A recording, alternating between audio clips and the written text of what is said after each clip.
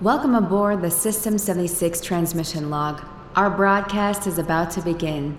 This is the latest on System76 computers, manufacturing, and Pop! OS.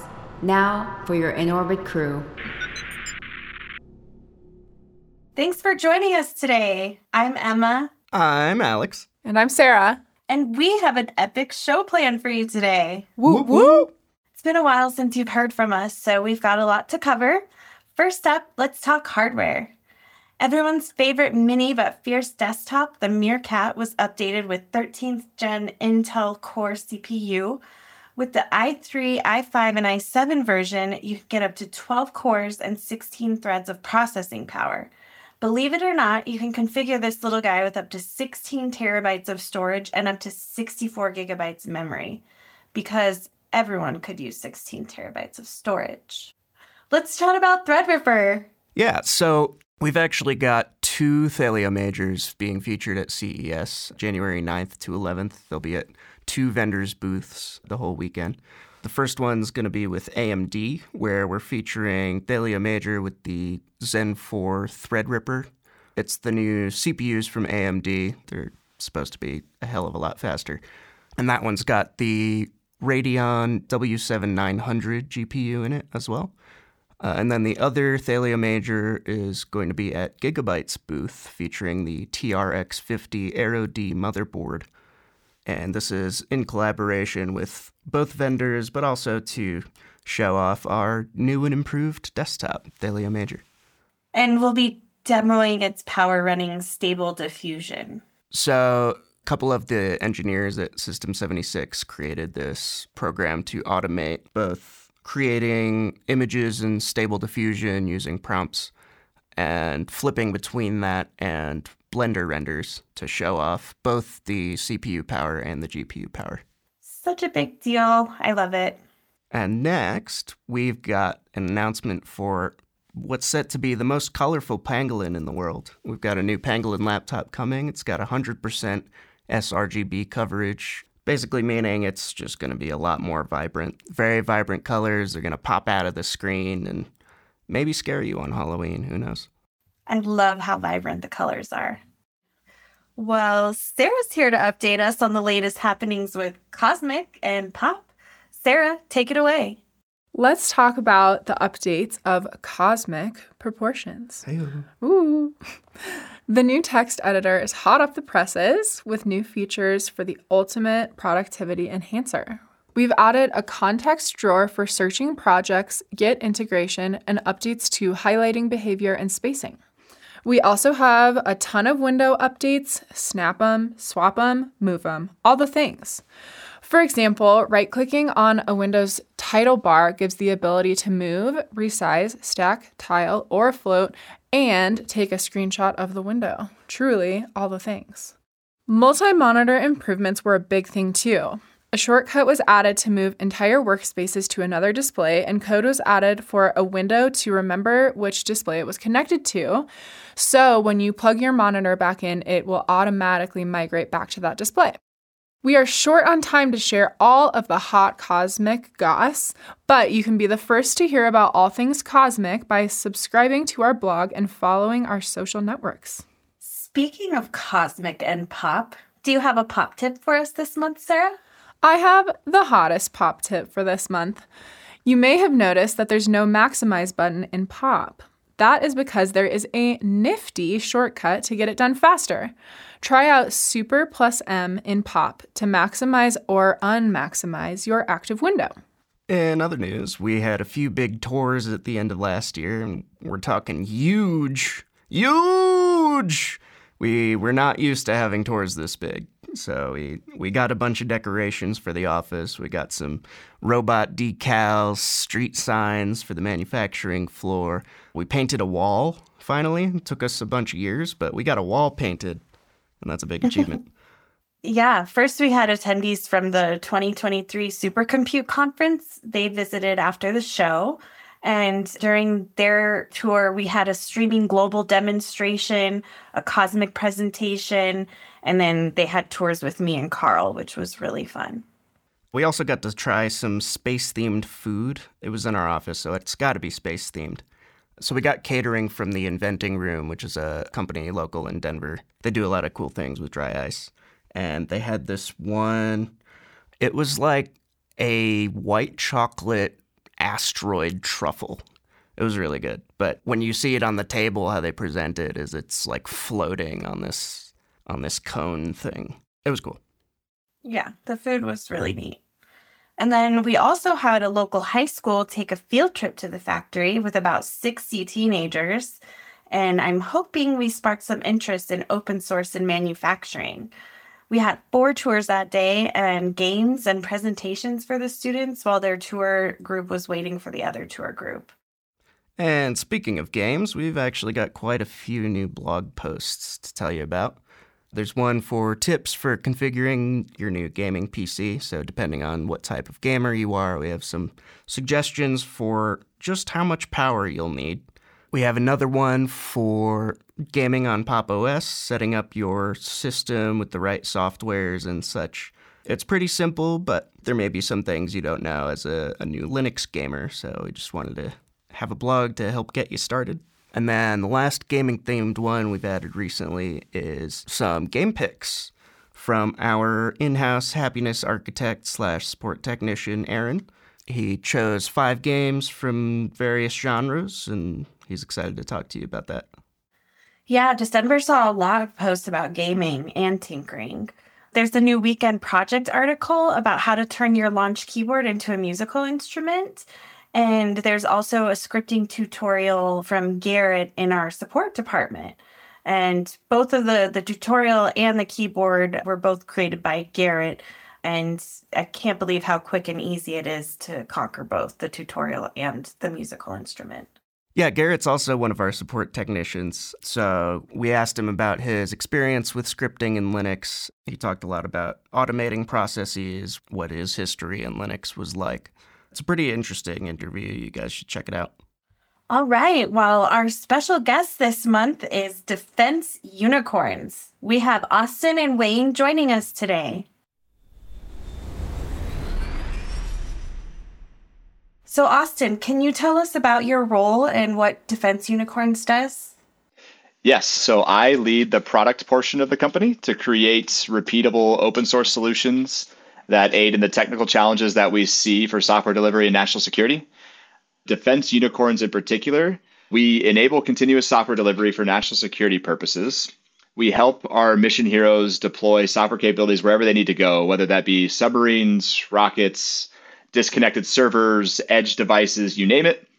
The mission really needs to be portable and open and secure in order to increase the speed in which we can deliver capability to the front lines and reduce sustainment cost of these rather large programs.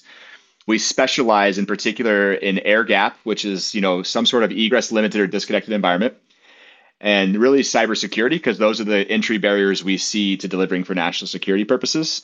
We build our solutions in an open way. And really what that allows us to do is bridge some of the brightest minds in the open source community and really the software community in general and the national security community. And really building that bridge is a lot of what we do. I guess the last point I'll make is everybody is impacted by public services, no matter what you do in life, right? Healthcare, finance, defense, and whether you realize it or not, we all are users of these public services. And so we all have a vested interest in making them better in our life, more effective and more efficient. And that's really what Defense Unicorns helps the government do. Awesome. And Wayne, what's your role at Defense Unicorns? Yep. So I'm the technical lead for the ZARF team. So I work on that project and kind of guide its technical direction, as well as building its open source community and managing internal asks from the company direction. And so ZARF is Defense Unicorn's most mature project. So we're kind of a lot of the core of a lot of things that we do at the company. And how much of what you guys develop, I know you said open source is a main part of your mission, but how much of what you develop is open source and why is it important? Yeah, that's a great question because I think it's the thing that makes us pretty unique, at least compared to the other people that do what we do. All of our core technology that we develop is open source and under an Apache 2.0 license. If you go to our GitHub page, which is just Defense Unicorns, you'll see all of the main projects, including ZARF, which Wayne just mentioned, pinned to the top. There's a couple other projects out there too. Open source is pretty unique for us and what we believe is to be, one of our superpowers. To me, the benefits really include a lot of wider adoption, better security practices, It allows us to learn faster because there's more people using and giving us feedback. We get introduced to new customers or potential customers, although it's not the reason we do open source. It does allow us to meet a lot of people and have a lot of interesting conversations. We get access to innovation with people with different diverse ideas than what we would have on our own. I think you could honestly say you get free labor because sometimes people are submitting PRs and we accept those PRs from the community. And that's a lot of what Wayne's job is. And I'll be honest, the other selfish thing as the person who leads the kind of people side is it gives us a lot of recruiting and branding. Like we find some of our best hires that are people that are just interested in what we're doing at the code level. And then I just want to touch on why it matters to the national security market. Like everybody in these different, I think one of the barriers we see is people don't really fully understand open source in the defense market. That's a challenge. But what we realize is a lot of these systems are too large and too complex to be built and solved on their own. And unfortunately, a lot of programs start from the ground up. They literally get like a blank VPC or bare metal and they start to build things as if they've never used any other technology or commodity before, which just slows things down, right? And honestly spends a lot of taxpayer money. And what we're trying to do is accelerate that so that we have higher quality security and deterrence for the country. Nice. So what type of hardware are you using? I know the software is open source, but are you using any open source hardware or what type of hardware? Yeah, I use a System76 DARP8, the Darter Pro. So it's the Core i7 1260p, 64 gigs of RAM model. A lot of the company uses Macs. That's also pretty common in the K8 space as well. But we kind of have a split between those that kind of go the Linux route or those that go the Mac OS route. Okay. And what led to your choice of using the DARP8? I have been using Macs for a long time. When I was in the Air Force, that was some of our dev machines were those. I don't like dealing with some of their quirks. There's weird things when you're doing local development where if you're running containers, you have to have a VM behind the scenes. There's extra layers of networking or some other machine that you have to deal with. And it's nice to be able to hit the raw system and I can deploy large multi-node clusters with different agents and all that stuff and have it running on my laptop, all self-contained without any other stuff. And that's really, really nice. So that was kind of why I wanted to go Linux. The reason why I chose System76 is that I wanted to, because I'm working off of it, I wanted support from a company that backs it. And then I also wanted native firmware support so that the actual hardware and Linux work together. And I didn't have to like switch to Windows to do BIOS updates or something weird like that. And so System76 was one of the options that we have at our company. And that was kind of why I chose it. I also have experience with the brand. I used to have a Galago Ultra Pro that I had back in college. So back in the 2014. So I've been a fan for a while. That's awesome. For the Galago Ultra Pro, that one was a solid machine. How long did it last you? It's still running. It still exists. So, nice. Yeah. I loved that one. Yeah, 9 years at least. Yep. Cool. You had mentioned Zarf earlier. Wayne, what is Zarf and who is it designed for? Yeah, so Zarf allows you to take cloud applications and then move them into air-gapped or kind of egress-limited locations or places where you want to disconnect from the internet for a period of time. So basically what it does is it allows you to take an app, it could be like Nextcloud or Matrix or some sort of thing that runs on a server, like in Kubernetes is what it's focused around. And then it allows you to take the charts, manifests, the things that deploy that application and define its configuration, as well as its images or repositories or other files that you may need, and take all of those things and put it into a single artifact that you can bring with you wherever you need it to be. And it can facilitate that in a couple different ways. It started off as just doing that in a single tarball, but now it supports multi-part tarballs. So if you need to split it across DVDs to bring it over, you can do that. It supports OCI artifacts or HTTP web server downloads and things for deployment. So it allows you to package all the resources you need, bring them over to the air gap, and then light the environment on the other side. The other thing that it brings, as well as kind of that mirroring capability, is it allows you to stand up services on just a Linux machine. So all it needs on the air gap side is just a Linux box. And by default, with the init package that we provide, all you need is Linux and systemd, and then Zarf can handle the initialization of a K3s cluster, your container registry, a Git repository, and then any apps you want to install on top of it. So it can basically light an entire environment from not much. And then you can customize the init package and obviously your own packages as you need for whatever environment you're running in. And if you already have those resources, Zarf will be able to use those too. But it's very flexible in kind of how you set up those environments and what you bring. And why should people use it or implement it? Basically, it's a lot easier than trying to roll your own way of doing those things. A lot of the things that we focus on are around supply chain security. So there's built-in SIFT, software bill of materials, for the things that brings over. So it'll scan all the images. If you bring over executable files, it'll scan those too. And it'll bring all that stuff together. So you don't have to do that manually. It supports package signing with SIG-Store cosign. So you can have some cryptographic security around the packages you're bringing over. And then we also focus heavily on user experience and making it just a very simple process to create a package, initialize whatever cluster you're deploying into, and then deploy a package. It's basically 3 commands. So zarf package create, zarf init, zarf package deploy, and you have everything up and running. And that's a big difference from rolling your own. A lot of people who are solving this problem, they're doing it with bash scripts, or they're trying to manually edit manifests. Just an example of one of the problems you might run into is your image references will be likely pointing to different domains. If you're pulling an image from Docker Hub, say Nginx, and then you're trying to bring that over to an air gap, the domain Docker Hub is not likely to exist there. So how do you rewrite that? A lot of people would manually do that, but Zarf has an agent that it can deploy into the cluster that will handle all that stuff for you.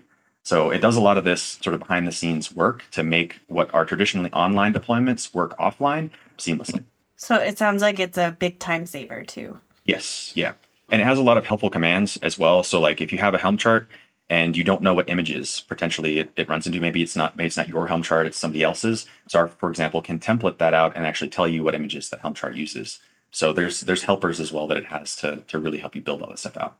Yeah, and I just wanted to hit on the time-saving aspect you just brought up, because I don't think a lot of people, we're in a very specific niche around national security. And when we say air gap, we truly mean like people may be burning disks and walking or driving or shipping like software. And if it doesn't work on the other end, the feedback loop to the development team, typically it could be days or weeks or months before that feedback gets back to the team to make the changes, to redeploy and check things. And it may be simple things that Wayne's bringing up where like the communication internally just isn't working right. And so there's this knowledge gap of the people who have access to the systems, because sometimes it's 18, 19-year-old sailors, airmen that aren't trained in IT. And there's people on the other side developing usually exquisite software that is pretty complex. And so that the time saving is really, really critical, because every mistake isn't just like a couple hours and rerun CI and re-kick things off. It could be days or weeks of deployment time. All right. Well, thanks for explaining what Zarf is all about. Can you guys talk about Platform One and explain why it's important? Yeah, Platform One is one of the things that's kind of near and dear to my heart. And honestly, several people at Defense Unicorns in particular, there was a lot of us that were around the inception and idea of that kind of effort kicking off. And honestly, it was an effort that was built on the backs of like several other, what the Department of Defense calls software factory efforts, like Kessel Run that came before it. And there was others too. But I think it's probably important to start with the problem statement before what it was trying to do. You know, what a lot of us had saw after serving for a decade or so is that as we went to each stop along our transition to different programs, is that kind of what I mentioned earlier, what was typical is you would kick off the procurement process, which takes a long time in itself to like buy something from a vendor. And you would get like a blank VPC from Amazon Web Services or some bare metal somewhere. And then the idea was like hire a team through a services contract from a known prime contractor and just start building the software from like the secure OS layer and up. And what you realize is that takes 18 months or more to deliver any capability and millions of dollars. And when you look across these programs, now that kind of software has eaten the world, 80% of that tech stack was the exact same software, but it's 30 different vendors recreating the wheel every single time. And it's just an incredible amount of waste when it comes to both time and like this people's opportunity cost of their intellectual ability, quite frankly, and also just straight up taxpayer dollars, like invoicing and paying bills to these services contracts. And so Platform One, really the idea of many people coming together was really a self-formed team of many people across the country at the time while in active military service. And what we said is like, hey, instead of starting with 5% of a commodity of like AWS or whatever else, why don't we try to commoditize like 80% of the tech stack so that when you start a new program or you're migrating a program to the cloud or whatever it may be, you have 80% of the solution done. It's not 100%, right? Because there's too much customization kind of at certain layers of the tech stack, but it is 80% maybe instead of 5%. And to be honest, when I was looking at System76's website this morning, I was just trying to re-familiarize myself on what you guys claim to be about it. It's honestly a lot of the same stuff, right? We wanted to be able to allow people to extend and build openly together rather than everybody do things in these like data silos without sharing any of the goodness that they're learning along the way. So I actually think what Defense Unicorns and even Platform One before that stood for is really same values and mission set that System 76 does. Yeah, I agree. Your CEO designed a training course for the Linux Foundation. Who is this course designed for, and what is the cost, and how can people find it? Yeah, it's another great question. Rob Slaughter, our CEO, did a great job with this. I think what he realized is one of the greatest barriers of success for these IT projects and national security is just lack of education. And that's not a knock against people at all, because the people making decisions are typically experts in business operations or procurement or even like these niche defense missions, right? Like literally putting weapons in a specific location at a specific time, or cyber operations or space operations. Like it's impossible to expect them to also be highly trained software engineering experts on Kubernetes, for example. And so how do you get them some level of top wave knowledge so that they understand the why behind things, so they can ask the right questions and contract the right products and services? And so what Rob kind of led the initiative was he partnered with Linux Foundation to create a completely free course. And the link we had provided to you earlier, and I think it was even in the kind of document you sent out earlier today. So people can look on linuxfoundation.org and just search for DevSecOps for managers, and it'll come up. It's completely free, but it was really targeted for like what I'll call those key stakeholders or decision makers that didn't normally come from a software background, but find themselves building or acquiring or developing a system that is software native. And honestly, I think everybody on this call realizes that in today's world, any new endeavor is going to be a software-defined endeavor. That's kind of where it starts and ends. So we're just trying to help educate people so they can make better buying decisions, no matter what that is in the community. And are there any other things that Defense Unicorns does that you want the community to hear about today? Go for it, Wayne. What else do you want people to know? Yeah, so we have lots of other projects that we maintain. It's not just Zarf. We also have Pepper, Leapfrog AI, Lula, as well as UDS, the Unicorn Delivery Services that we're building out behind the scenes. So you can definitely check those out. Pepper is basically a kind of validating and mutating webhook for Kubernetes. So kind of like the Zarf agent that I described before, Pepper can replace that, but also do a lot more. It's very powerful and has a Fluent-based API. Lula does policy validation, which is useful for a process called authorizing a system and a risk management framework within the Department of Defense, but it's useful for the security compliance side of things. And then Leapfrog AI is our air-gapped AI solution that provides a couple different capabilities using Zarf under the hood to deploy those capabilities to air gaps. And then UDS is bringing all of those things together into a single capability. Yeah, the only other thing I would mention is we are working right now to really partner a lot more with OpenSSF as we move forward as part of the Linux Foundation. And a lot of what we do ends up being in the security world, although I don't think that was intentional, but it's just an area we have to work on in order to deliver software for national security. So you'll see a lot more of Defense Unicorns, especially this year, involved in the OpenSSF community, hopefully donating Zarf to that, because we really want not only... I think, one of the things I learned over the last several years in this open source conversation is there's really a difference between like open source and open governed, as in like, we don't want to be the only supply chain. We don't want to be a supply chain risks, like providing a capability that national security depends on. We want partners, other companies, other maintainers, and a community behind these. And the best way to do that is to donate it to a foundation so that there's less risk of license changes or roadmap pivots that leave users high and dry. And so you'll see a lot of Defense Unicorns heading that direction with some of the projects Wayne just listed. And I think that's one of the initiatives we have this year that we're really going to double down on. That's cool. Well, I appreciate you guys taking the time to join us today for our podcast. Are there any other things that we should know about Defense Unicorns? To put another point on some of why this matters, I guess from personal anecdotes, Austin talked about getting adoption within the Department of Defense. But one of the things that I saw over and over and over again within my time in the Air Force is how much acquisitions would contract for something. They would try to deliver it, and they would never really talk to their users. And there were these two giant silos that kind of Austin was alluding to. And what that leads to is somewhat resentment from users. One of the very first projects I worked on was called the Tinker Planner tool, where the program office that was in charge of that hadn't delivered a single line of code in a decade. They started in 2006 and hadn't done anything by 2016. The users were not using the software as defined or as was intended. They were using a whiteboard and Excel and then doing what they called the MapTK dance. So MapTK was the software name, a mission air attack plan toolkit.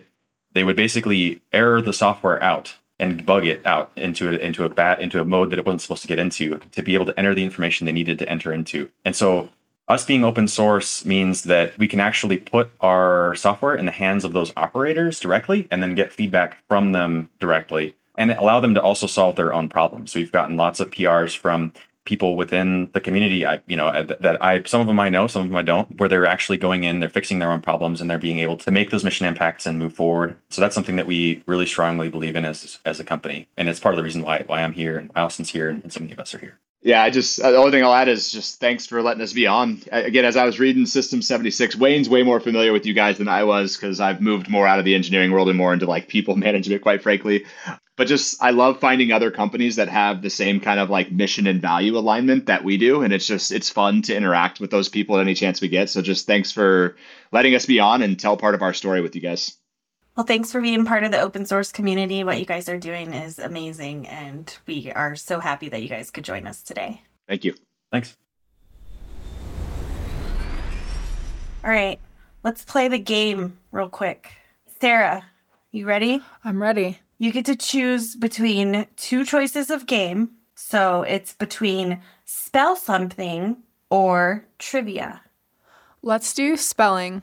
Okay, no looking at the script. My eyes are covered. All right. Spell onomatopoeia. Ooh, onomatopoeia. Oh gosh. ONO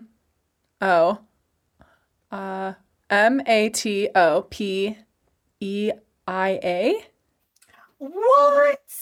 Did I get it? Nice job. You got it on your first try. Heck yes. I was watching her trying to spell that. She did not look at the script.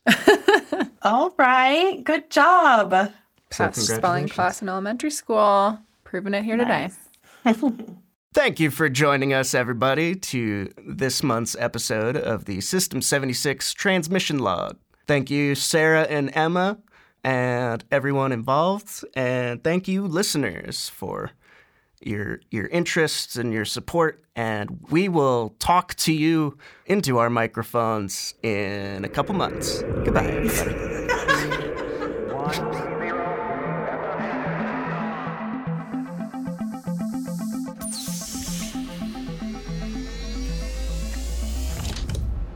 This has been the System76 Transmission Log. For more inspiration, check out the website and follow us on social media. On your descent back to Earth, please keep your hands and feet inside the transport beam at all times. Captain Sign-Off, in transmission.